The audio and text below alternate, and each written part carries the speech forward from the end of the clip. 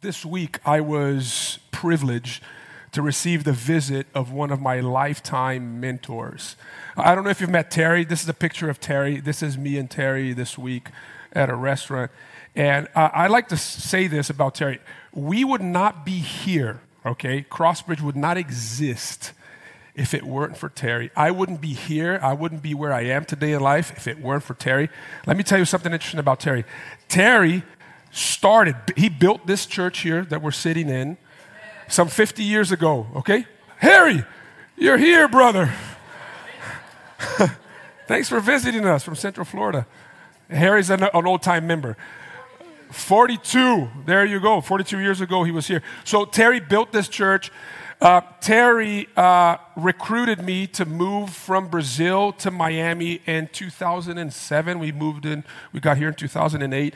And Terry mentored and coached me throughout the process of replanting this church. As Crossbridge began to grow, as we began to multiply, he was also my mentor and my coach. Many times I had to call Terry hey, can you handle my elders for me? It's like, I got this. The older voice of wisdom and experience going into meetings, always had my back. And I was telling him today, he's 84 years old, still running hard, okay? Still running hard the race. And I said, Terry, I want to be like you. I don't want to quit in any part of this race. I'm going to be running to the end. And so I'm appreciative for his life. We must recognize, guys, like all of us here today, that if you've gotten to any place in life that you did not arrive alone, there have been people in your life that God has placed in your life that has made investments and deposits in you that allowed you to become who you are today. And you need to be appreciative of that. Some of you actually today, here's a homework. You need to call some of your coaches and some of your mentors and say, hey, I just want to call you today out of the blue just to tell you how much I love you and how much I appreciate you. See, we don't do that enough, and we should. We should. And maybe you should remind them why you appreciate them. Hey, when nobody believed in me like some 20 years ago, you did, and you invested in me, and I'm grateful and thankful for your life. So some of you have some homework to do when you leave church today. But that's the idea. See, if we're going to compare the Christian life to a race, this is what this series is about, there's no way that we can expect to stay on the race and actually even to win the race or to arrive at the finish line without good mentors and coaches in our lives. In fact, if you take every successful athlete, for the most part, okay, every outstanding athlete that outperform others, there's usually an amazing coach behind them. Always an amazing coach behind athletes. Have you watched the movie King Richard? Think about Venus and Serena Williams, okay? This is not a spoiler, but it's the story of the movie. They would not be where they are today if it weren't for their father, who was both a coach and a mentor, who believed and made deposits and sacrifices on their behalf. I think of Mike Tyson. He would not become the world champion that he was if it wasn't for Cuss, his coach. So behind every great, outstanding, outperforming athlete, there's always an amazing coach. I wouldn't be here where I am today if it weren't for these mentors and coaches in my life. Both, I actually have the privilege of having my jiu-jitsu and fitness coach here every Sunday, all right? I wouldn't have got my black belt if I tried to do it alone. Would I, Cyborg? I wouldn't have. It was a long journey of over 10 years, but you have to have good mentors and good coaches in every area of life. Now, we're going through the life of the Apostle Paul. This series, The Race, is about the life of the Apostle Paul because the Apostle Paul compared the Christian life to a race in many of his writings. And last week, we started with Paul's conversion, his encounter with Jesus on this road to Damascus. He was going about his own business. He was persecuting Christians. And he had this powerful encounter with Jesus on the road to Damascus. And we learned about Paul's starting line as the starting line for every Christian. It's got to come through an encounter with Jesus. Now, what we're going to read today is the next step of what happens after that conversion experience. He is actually taken into the city. He is blind, right? Because he had this encounter with Jesus. Bright light blinded him. He is taken into the city of Damascus, modern-day Syria, and there, God sends him a coach. God sends him a mentor, a man by the name of Ananias. that equips and trains and prepares the Apostle Paul for what's coming up next in his life and his journey so that he can become all that God had called him to be. So would you turn with me to Acts chapter 9. We started in the beginning of chapter 9. We're at the back end of chapter 9. And we're going to read verses 10 through 19 today, okay? So bear with me this reading. The text is going to be on the screen. You can follow along. Just pay attention. Like when you're reading the Bible, it's all these words. Sometimes you just tune out. And you know, I'll tune back in once he starts speaking again. No. Read the text and try to understand the story. Now there was a disciple at Damascus named Ananias. The Lord said to him in a vision, Ananias, and he said, Here I am, Lord. And the Lord said to him, Rise and go to the street called Straight, and at the house of Judas look for a man of Tarsus named Saul, for behold, he is praying. And he has seen in a vision a man named Ananias come in and lay his hands on him so that he might regain his sight. But Ananias answered, Lord, I have heard from many about this man, how much evil has done to your saints at Jerusalem. And here he has authority from the chief priest to bind all who call on your name. But the Lord said to him, Go, for he is a chosen instrument of mine to carry my name before the Gentiles and kings and the children of Israel. For I will show him how much he must suffer for the sake of my name. So Ananias departed and entered the house, and laying his hands on him, he said, Brother Saul, the Lord Jesus, who appeared to you on the road by which you came, has sent me so that you may regain your sight and be filled with the Holy Spirit. And immediately, something like scales fell from his eyes, and he regained his sight. Then he rose and was baptized, and taking food, he was strengthened. This is the word of the Lord. As we think about this passage in light of this stage in the life of the Apostle Paul, there's four things. Today's a four-pointer sermon, okay? It's not a three-pointer sermon like you're used to. Today is a four-pointer sermon. Let's talk about the double calling. There's a double calling that's been issued to us. All of us have been called to exercise this double calling. We'll talk about this double calling. Then let's talk about the resistance that we have to this double calling. It's a calling that God has placed in our lives, but there's a resistance from us to exercise and to live out this double calling. But once we get past the resistance, let's ask the question then, how do I live out this calling in my life? How are you and I supposed to live out this double calling, past the resistance in our lives? And then lastly, I should have started with why, but I'm ending with why. Why we are to live out this calling, okay? So first, let's talk about the double calling, this double calling that's been issued in our lives. And I want to use, obviously here, one of the main characters of the story, which is this man by the name of Ananias, who becomes his first coach to the Apostle Paul. And we read the first thing that we read about Ananias here in chapter 9 is that Ananias was a disciple. Look, go back to verse 10. Now there was a disciple at Damascus named Ananias. Now, there's something interesting about this, and that is the fact that Paul recounts this story later on in chapter 22. So in chapter 9, this is Luke, the writer of Acts of the Apostle. He is the same one that writes the Gospel of Luke, and he is a companion of Paul, and he tells Paul's story of conversion and of his first coach here in chapter 9. Later on in chapter 22, after Paul is arrested and he is brought before the authorities in Jerusalem, he retells his story. Now, this is coming from the Apostle Paul. And this is what the Apostle Paul says about Ananias as he's telling his version of the story. There's more information here. This is what the Apostle Paul says, okay? Let's go to the text. Not there? Okay, let me read it for you. This is probably my fault. I probably didn't put it there. I didn't request it. But this is the Apostle Paul in chapter 22 now, okay? Just pay attention. And one Ananias, this is Paul talking about Ananias. And Ananias, a devout man according to the law, well spoken of by all of the Jews who lived there in Damascus. So he's talking here about this man in a very high way, okay? So in 9, let's put it together. In chapter 9, as Luke narrates Paul's experience with Ananias, he describes Ananias as just a disciple. Now in chapter 22, when the Apostle Paul looks back to that experience, He says Ananias was a respected man in his community. He was a strong leader, not just a strong leader, but a strong spiritual leader. He knew the Bible. He knew the Word of God. So he is both a mature man, but he's also a follower and disciple of Jesus. He is both a disciple and a disciple maker. He is both, in this illustration of the race, he is both a runner and a coach. And Ananias demonstrates in his life how our lives ought to be as well. If you have been redeemed by Jesus, if you've been called by Jesus to follow him, Jesus only called you to follow him so that you would make other followers of Jesus.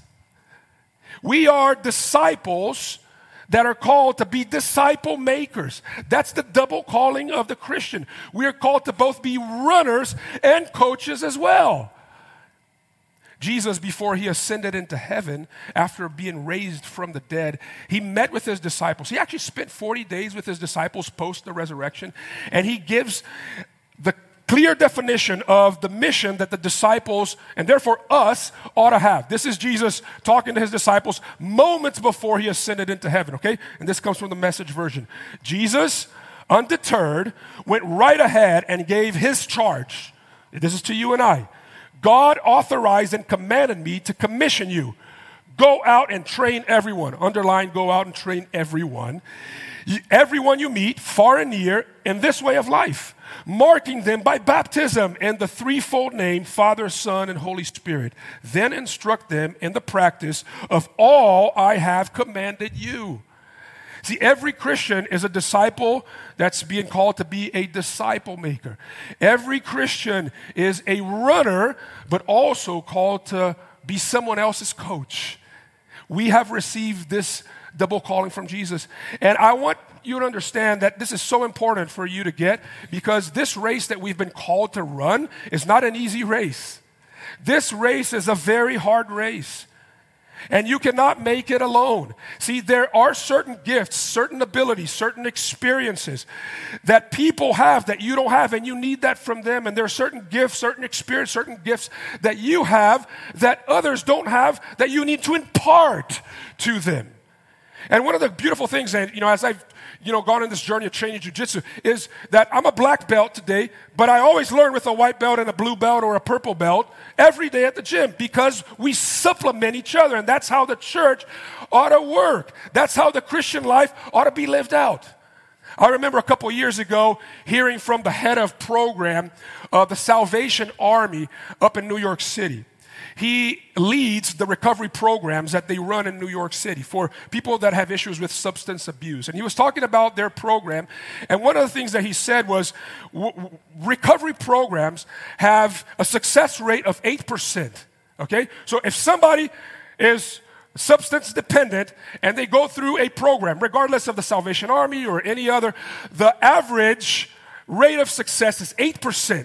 Because it gets hard and people quit, they leave along the way. It's very, very hard. He was bragging that their program in New York had a success rate of 22%. Only 20% of the people basically would finish and would actually find a pathway to recovery. But this is what he said last. He said, here's a study that we've come up with. Those that have gone through our programs and have plugged into a local church, a community of faith, the success rate went from 22% to 86%. You see what I'm saying? That's the idea here. And when you think about these recovery programs, that's the idea. Like, everybody is an addict, everybody is struggling, but you're coaching and you're helping and you're encouraging one another, and that keeps you on the race. And that's the idea. That's the double calling that we're called to exercise. Regardless of where you find yourself in the journey, God is calling you to be coached and to coach. Now, secondly, here's a resistance to the calling, right? Because even though we know this, even though the Great Commission of Jesus that we learn about in Matthew 28 is very clear to us, it's a verse that's quoted over and over and over again to Christians. The reality, the fact of the matter is that most Christians don't live out that calling. In fact, I would love to say that here at Crossbridge, all you guys are doing that we have a success rate of 86%, but it's not true. Most of you are not living out that calling, that double calling. That's the truth of the matter. That this is what I find. most of you have a hard time following anybody and being coached. And most of you are not leading anybody to Christ. True or false? True. Now, I'm not saying this to guilt you, okay, because we're working together, and it's not easy. It doesn't come as second nature, so we need to learn. We need to identify where that problem comes from. And it comes from the same thing that we see here in Ananias. Because let's go back to the passage. Here's Ananias. He receives a vision from God. And God shows up to Ananias and gives him the mission, right? So let's go back to verse 10, okay? I want you to get this story really well here. So verse 10, now there was a disciple at Damascus named Ananias. The Lord said to him in a vision, Ananias. And he said, here I am, Lord. Now, there's a way that this is constructed in the Greek, because let me tell you this. The Bible is a translation from the Greek. The New Testament is a translation from the Greek, the Old Testament from Hebrew. And so there's certain things that's hard to translate, but there's a progression here in the Greek that is building momentum and it's building suspense, okay? So I'm going to try to read it to you with the Greek in mind. So this is how it would work out. God shows up to Ananias in a vision and says, Ananias. And he says, yes, sir. What do you need? I'm here.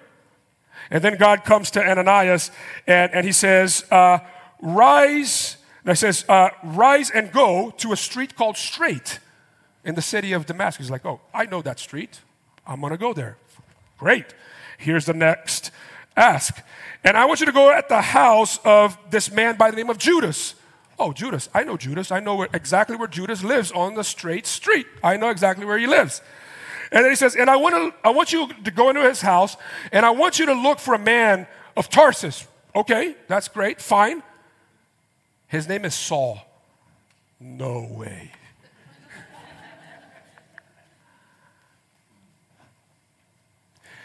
Ananias knew that Saul had been sent from Jerusalem to Syria. This is probably from here to Jacksonville, okay?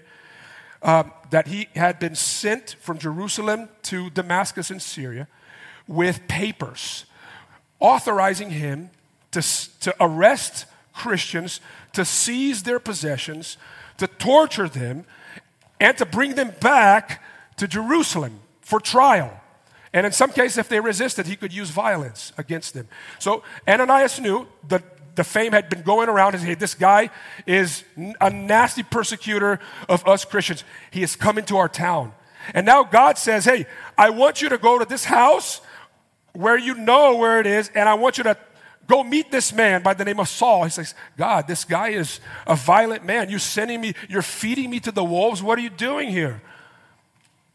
What is Ananias doing? He's reasoning with God. He's saying to God, like, I fear for my safety. And rightfully so, most of us would have said the same thing if God were to ask us to do such an exercise or fulfill such a mission. We would have said to God, yeah, I'm going to put my life at risk, and you want me to put my family at risk and the church at risk? You know, he's not just going to go after me. He's going to probably try to interrogate me, go after others. He's expressing his true concerns and his fear. And I think about ourselves because when God gives us this mission, or when God has, clarified to us this double calling in our lives, there is this difficulty just inside of us to exercise this calling. Now, we don't have the same danger knocking at our door like Ananias did, and yet we don't leave our place of comfort. Why? Because of a few reasons. Number one, we have believed the lie. Many of us have believed the lie that you can run the Christian race alone, that you can live the Christian life alone, that spirituality, like everything in this life nowadays for modern people, is all about your own personal choice, all about the individual, and therefore you don't need the church, you don't need leaders, you don't need coaches, you can do it on your own. It's a lie. You cannot. Let me tell you this. Here's a second reason why. It's because we Westerners, we value too much our comfort and our security. You know, if God were to give you this mission today, and let's say the person is not a persecutor trying to kill you, like Saul was trying to kill the Christians back in those days. If God were to say that to you, hey, I want you to go down to Little Havana, okay, in Calle Ocho, there is this little restaurant there, and you're going to go in there, and there's this person sitting on this table, and I want you to have a conversation with that person in the middle of your day. What would you say to God? God, I'm busy today, God. What are you talking about? I have work. I have these business meetings. And if God were to even say to you, hey, and I want you to buy that person lunch, I'm broke. What are you talking about? Okay? We're always trying to protect our safety and our comfort. That's what keeps most of us from living out this calling in your life. It's because if you and I are really, really honest, we're just thinking about ourselves. We are selfish. We are about our comfort. We are about our safety. And this is what's happening here with Ananias. And the only way, listen, the only way that you can live out the Christian life is in the context of risk. We are afraid of risks. We are afraid of following God because it's hard and there's so many risks that we have to assume and undertake. But listen, unless you take risks, you will not find your purpose. You will not finish the race. It's only in the risk-taking activity day after day, in obedience to Jesus, to fulfill this calling, that you find your purpose and your joy. While you're trying to protect yourself, because you fear that you will never find joy and happiness if you give up your safety and your comfort, you will never find comfort and joy. But when you give it up to God and you assume the risk and you obediently follow Him, you find contentment, fulfillment, purpose, and joy. And I know this is crazy. What are you talking about? But that's how it works. I'm telling you. And that's what we read over and over and over in the Bible. So that is our obstacle. Okay? Now, okay, I understand the obstacle. So how do I now get past this obstacle and start living out this double calling in my life? And I think that what we see here in Ananias, like the things that he does, the steps that he takes as he ministers to the Apostle Paul, sets up a very good framework for us. It's going to be very practical now, okay? If you're saying, okay, I will now take on the risks. So how do I do it?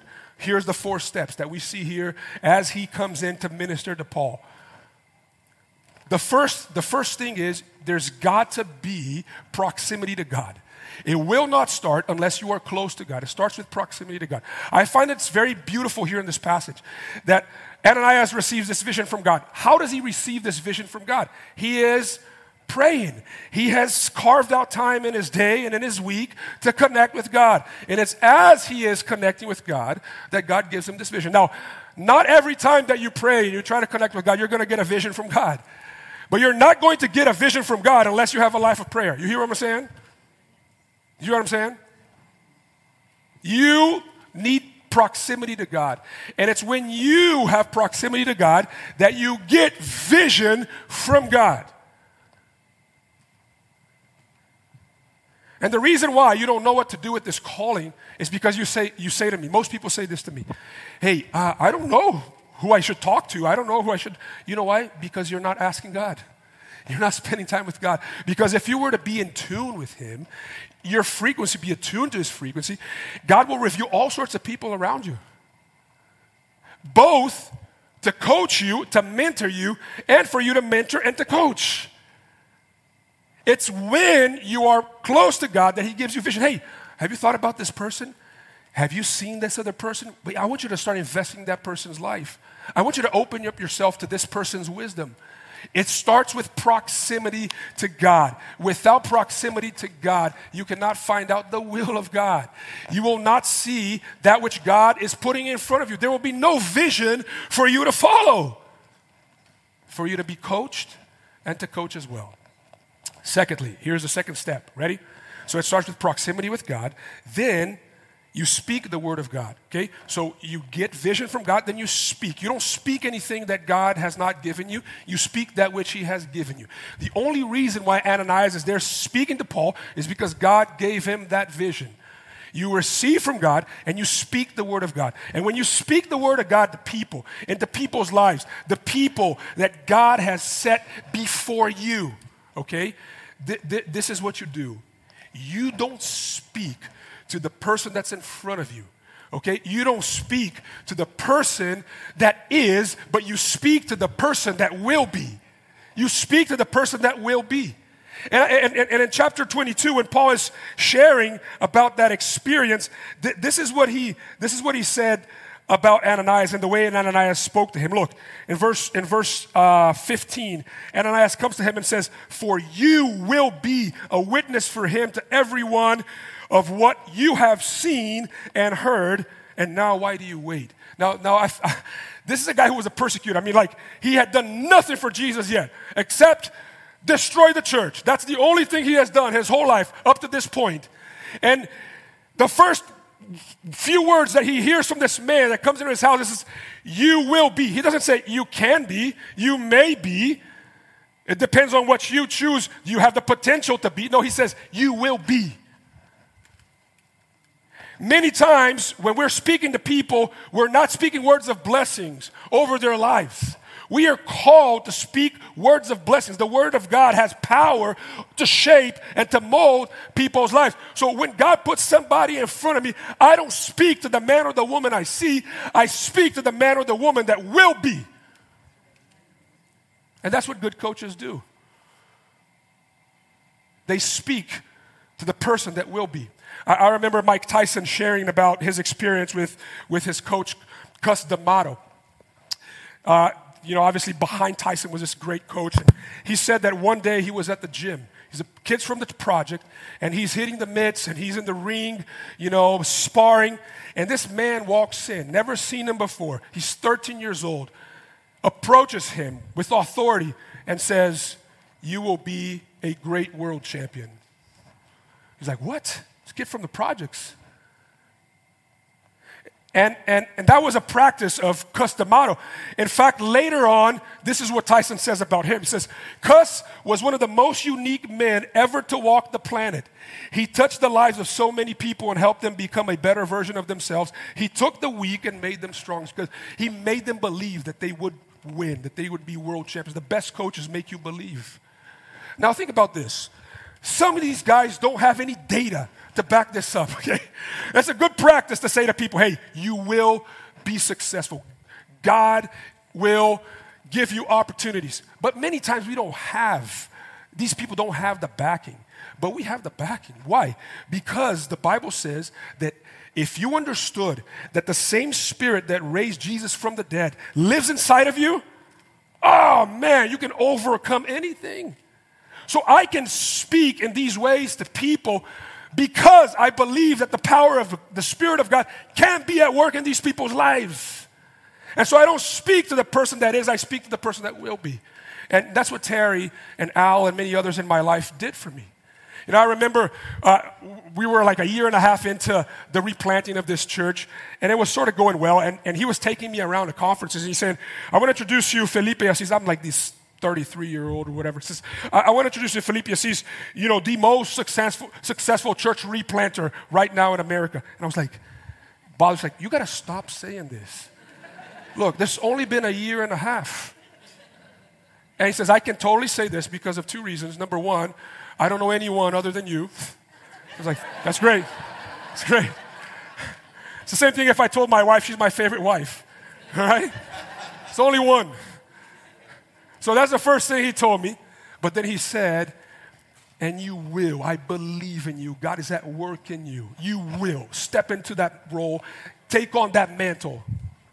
And this is what God did. And so you speak to people that way. Now, you may be here today and you're saying, "Now, I don't know who God has put in front of me. I don't know, who I'm to open myself to for wisdom." Listen, that's okay. That's why we have some programs, some training programs here at Crossbridge to allow you to step into that environment first. See, that the To Be Told program that's about to start, all of you should be doing that. All of you.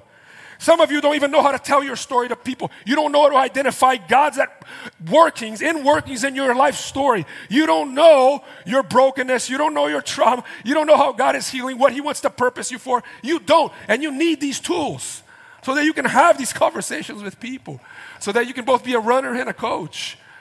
I hope that everybody after this, Shim, signs up, and we have the same outcome as the emotionally healthy relationship, okay? Sign up, invest. We have these spaces. Don't be like, I just don't know. We have tools here. Don't complain. Oh, I'm not being discipled. Yeah, we have discipleship tools here. You're just not using these tools. So we have this. There's a way. Okay, so number one, proximity to God, then you speak the word of God. Now, here's the second cycle. Now, proximity to people. That's the third thing that happens, okay? Ananias walks into Judas's house where Saul is, and what does he do? What is the first thing that he does? Two things. First, he calls him Brother Saul. Now, this to me is amazing because here's a persecutor of the church. Here's somebody that used to hurt Christians. And most commentators of the Bible said that the first word that Paul ever heard from another Christian was brother. Brother. And then the second thing that Ananias does is what? Lays his hands on Paul, puts his hands on his shoulders. Now, Paul was used to putting his hands on Christians to hurt them. Here is a believer, a follower of Jesus, putting his hands on his shoulders to heal him, to love on him, to embrace him. You cannot live out and exercise this mission far from others. You cannot do this just through social media, okay? You have to be close to people. You have to get into people's lives. There's got to be a sentiment of family. You got to open your life to them. If you're on the receiving end, you got to open up and say, come in, look in. You got to do that. You can't do it from a distance. There's got to be proximity to people. And then lastly, when there's proximity to people. So proximity to God, speaking the word of God. Then proximity to people. Then doing the work of God. Don't try to do the work of God without being close to people, without being close to God. That's a disaster. A lot of you try to do the work of God without being close to God with people. They just hurt people, okay? So after proximity to God, after speaking the word of God, after proximity to people, then you do the work of God. And you become an usher of God's healing and God's blessing into people's lives. You become a channel of God's healing and God's work into someone else's life. Let me tell you something here today, okay, that I know you're probably thinking about. Look, the main way by which God works in people's lives, it's not like Star Wars, these powers being released out of heaven or whatever. No. You know what the main way that God works in people's lives? Miraculously healing us in every single way, from the physical to the spiritual, is through people. God uses people as his instrument of healing in the lives of others. He uses doctors, he uses counselors, he uses friends, he uses pastors, he uses coaches. He uses people to heal other people. And that's what's so beautiful about our calling and why we ought to take on this mantle of Ananias is because we are the healing community of Jesus. Now, we know that we're all injured here. We're all running this race, but we all have injuries. You have patella injuries, you have hip injuries, you have back injuries. When you get to my age, you have all of those injuries and much more.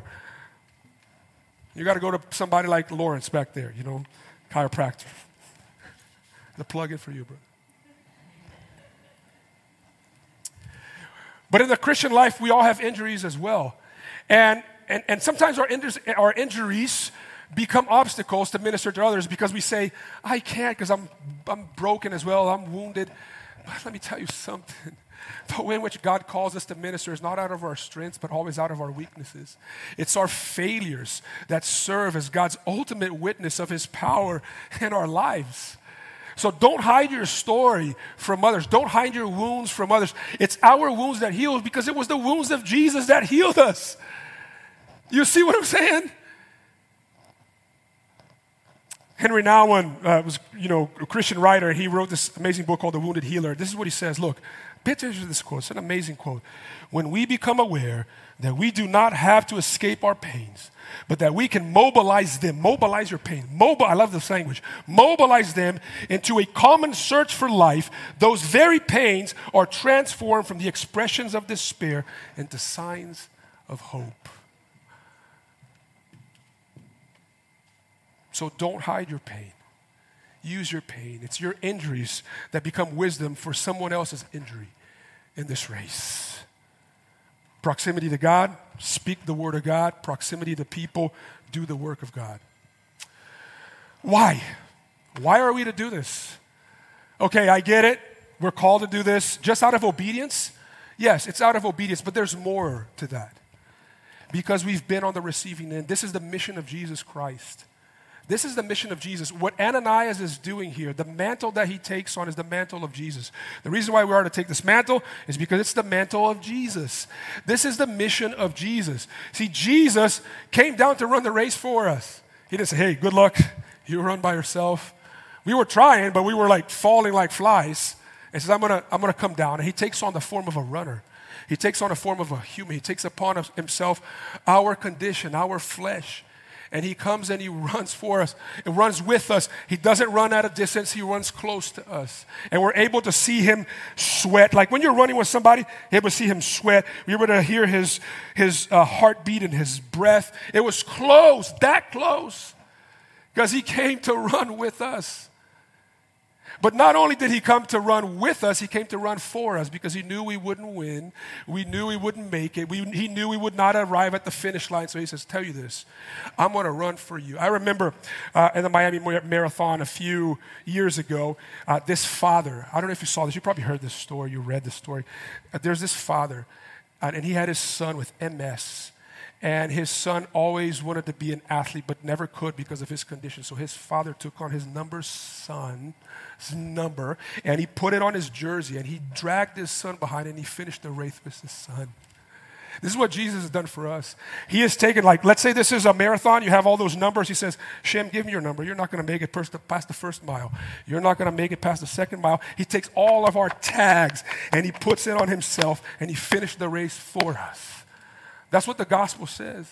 What was required of us, he did it on our behalf. So that what? So that even though in life we face failures, he can still look at us through that which he has done and says, you are more than conquerors. You are champions because I have finished for you. And not only that, he has run ahead of us. So we know what the end is going to be. Says, I ran and I came back. I tell you, I know exactly the steps, and I'm going to take you all the way to the finish line. But not only that, through his Spirit, he says, I'm going up, but I'm leaving one that's going to run with you inside of you. We have the power of the Spirit of God inside of us. And so why do we fulfill this calling? Because it's the mission of Jesus that has been extended to us. He was both a runner and a coach. Jesus was more than that. Like Ananias, he did not just lay his healing hands over us. He laid down his life for us so that you and I can finish strong this race. We can stay at it. And so here's what I want to do. We're going to go into the Lord's table. I want to invite the band back.